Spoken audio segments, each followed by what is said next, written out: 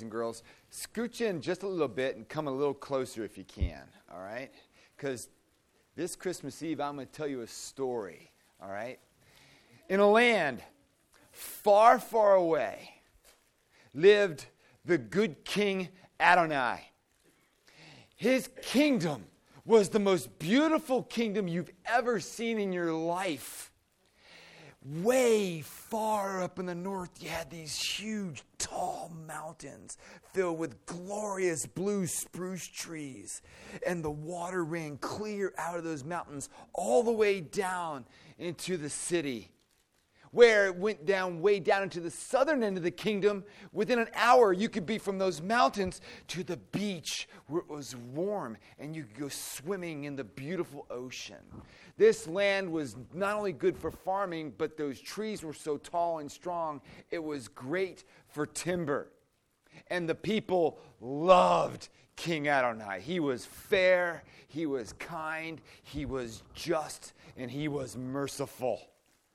And he defended his people. When invaders would come, he and the royal guard would defend the people. And they loved him and they worked hard for the kingdom out of great gratitude. But there was one who wanted Adonai's throne. He was the evil wizard Krubis.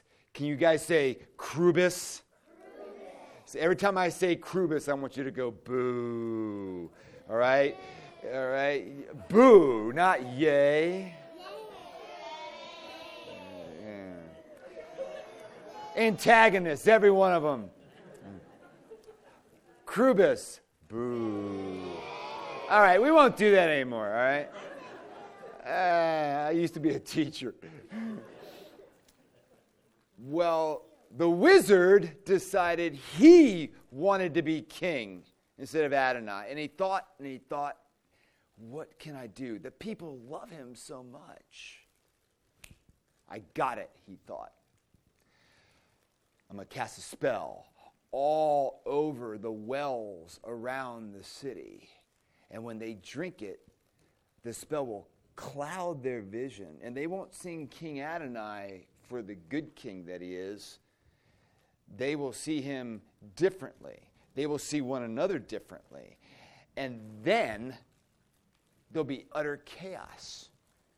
And they will start to listen to me rather than to him. And so he did this in the middle of the night. He came and cast a spell over all the wells around the land. And the people came out in the morning, and like they always did, and they got their water, and all of a sudden their eyes were cloudy, and they couldn't see King Adonai and one another the way they did before. And they all started to do things their way, and their ways didn't always agree, so they started to fight each other. They started to steal from one another. They didn't listen to their parents. They didn't listen to their teachers. It was absolute chaos. And the royal guard was going through the town and said, what in the world's going on here? So they rode their horses back to the castle where the water was not tainted by the wizard's spell. And they said, Your Majesty, your people are going crazy. They're not listening to us. They're not listening to one another. They're stealing from one another. They're hurting from one another. We got to do something. And one of the royal guard said, I know what we can do. We can just go down into the city and arrest them all. And the king said, no. I love my people. They have a will. I made them with a will for their own. They got to figure this out. We got to do something, but that's not it. And then the colonel said, Your Majesty, I have a great high honor in the royal guard. I will go and I will just simply tell them to stop. Don't drink that water. To come up to the castle and get your water from there. And then you'll get healed and you'll see clearly the ways of the kingdom. And you know what? He went down into the village, and they beat him up. The royal guard went down, and they brought the colonel back, and they couldn't believe it. The people were so mean. And then the general, he said, Your Majesty, I will go. They will respect me. They will do what they've always done whatever. They will recognize who I am as your representative. I will go. And so the general went down into the town, and he started to speak, and they got so angry with him that they killed him. Well, this upset everybody, especially the royal guard and the king. And they started to say, Your Majesty, what can we do? And then the prince came out of the background. The young prince. He was in the Reserve Officer Royal Guard Corps of the kingdom. He was just a young college student. And he said, Father, you know what we have to do. You know. Because the wizard doesn't know when we created the kingdom of the deep magic that was there. That long, long ago, it was proclaimed that if one would lay down his life, the one who lived perfectly unto the Father his whole life, then the spell would be broken that Krubis had cast. And the Father knew that this is what had to happen, because he knew in the deep magic it was, there's no greater love than one who would lay down his life for his friends. And so they hugged and they embraced, and he went through the gates, and the prince went down into the city to proclaim and to lay down his life so that the people would come and drink the water and the spell would be broken. And they would have a choice. They could stay and continue to drink the bad water, but they would start to see more clearly now. The spell is broken, but they'd still have a choice. They could go up to the castle to drink the water, or they could stay in the town and be disobedient. Now, in a similar way, that is a very Christmas story. Because this is what God has done for us in Jesus. That he has come as a baby, just like we were when we were babies, to grow up and to lay down his life so that we can have a blessed life, of abundant life, a life full of great joy and happiness now and forever. And you know what? When we receive him, that's what we have. And we're not perfect as we do so, but we are his, and we will be so forever as we trust him. So let's pray, and then you guys get to go down for a craft while you finish your goldfish. All right. Well, let's pray. Lord, we thank you for this day. We thank you for the gift of just what you've done for us in Christ, and in all things, Lord God, we ask that you would be glorified in each and every child here as well as every family, and that, Lord God, we would see you anew this Christmas season because of your great love for us. For we ask all this in Jesus' name. Amen. All right, you can follow. Well, as our children are leaving, I just want to spend a few minutes with you adults and grown-ups where we listen to this text that Bob read for us, and we all know it. I mean, every Christmas, my family calls it the Linus text. It's the gospel according to Linus, all right? Not Luke, where he says, lights please, and he beautifully quotes in King James English this story. Now, we want to get really practical tonight and really quick, because I know you got plans. But here's the good news for each and every one of us, because there's 4 words which these angels speak out, which if we will latch on to them, this Christmas will be like none other before. The angels come to the shepherds and they say, we bring you good news of a great joy, which will be for all people. For today is born to you in the city of David a Savior who is Christ the Lord. Because what this is great news of a great joy for everyone, that he is Savior Lord. Let's look at that briefly here tonight. This is great news for the shepherds. Now, these shepherds, ladies and gentlemen, are the most despised in their culture. Think of the worst sloppy job that you can do in West Virginia.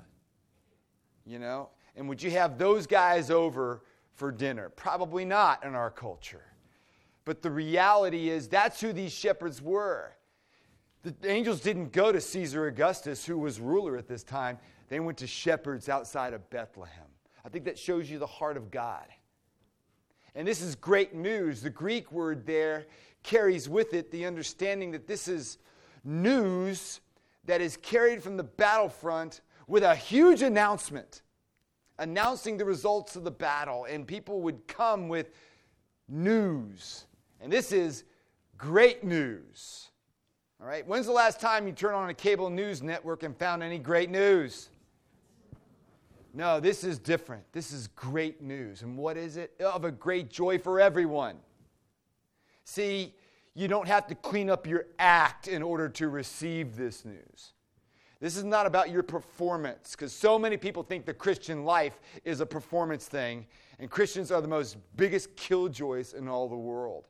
I'm here to tell you that this community here at Christ Church are some of the most fun-loving people I've ever known in the Christian church. Because each and every one of us, far from perfect, strive to know this God, love this God who has revealed himself to us, and to follow him with the great joy that he's given us. Because it is a joyful thing. Joy is a calm presence of happiness and peace that occurs in my life despite my circumstances. And that's exactly what God gives us. It's not happiness. Happiness ebbs and flows. Joy is a constant thing, and you even grow in it throughout life. And that's something that every single one of us can have as we latch on to the angel's announcement of he is our Savior Lord. Savior, meaning he's the one who rescues us. He's the one who literally saves us. Well, some of us don't feel that bad that we need saving. Thank you very much. That some people might feel that way this evening. If that's you, I want to say I'm so glad you're here. Because that was me. I was a great kid. You wouldn't have wanted me to date your daughter, but I was a good kid. All right? I was yes ma'am, no ma'am to my teachers, my coaches. I'd run through the wall for them. I was a good guy. But you know what? It came down to one sermon which my rector in Virginia once said. He said, where do you think your gifts came from? Where do you think you would be if you weren't here in America and you were in Nigeria? You think you've gotten all where you've gotten to where you are just because of yourself and pulling yourself up by your bootstraps? Oh, there's effort. Yeah, I don't want to begrudge anybody that. But the reality is the blessings that we have are all from God's hand and his sovereignty. The food that we eat, the clothes that we wear, the houses that we live in. Ultimately, they're all from the Lord. And there's also some who need rescuing. That's just the one group that needs rescuing. There's also a group of people who might be thinking, you know, I've screwed it up so bad, there's no hope for me. I want to remind you of the thief that was on the cross next to Jesus. He stole. He was a constant thief, and he got caught. And it was to him Jesus said, today you will be with me in paradise. He hadn't done a thing right his entire life, and he was dying for his crimes. And this guy proclaimed, this man in the center of those three crosses has done nothing wrong. And Jesus says, you will be with me today, as he died his last breath.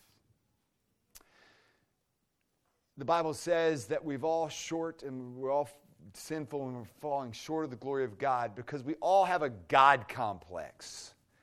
If I'm going to put it in modern 21st century language. Each and every one of us truly want to do life our way. So you know if he's Lord of your life or not, right? You know. You see, the angels are saying, He's Savior Lord. He can't be one and not the other. He's both. He already is. So therefore, we have a response. And we can be like so many people who truly just stay in the dark, stumbling, doing life their way, very happy perhaps, but lacking that which is truly satisfying, the peace and the joy which the angels are announcing tonight. So I want to encourage each and every one of us to examine ourselves, because the Christian worldview is the one that has the explanation for our origin, has the explanation for our meaning, has the explanation for the way we live our lives and our morality, and has the explanation for our destiny. Because this is so important that we understand it's coherent and it's true. Because Luke is writing this, not Linus, to a guy named Theophilus, who was a patron of some sort. We have no clue who Theophilus was, but he writes this in the very first chapter. I write this that you may have certainty of that which you've been taught. Certainty is what the Holy Spirit gives each and every one of us as we place our trust in what this baby who grew up and died on the cross for each and every one of us, so we can have the abundant life now and forever. Does that certainty describe you tonight? I want to invite you to receive this gift, because that's what Paul says in Ephesians. For it's a gift, and gifts can only be received. How many of you would just love it if you woke up Christmas morning and your little son or daughter opens a gift and turned around and said, hey, Dad, how much do I owe you?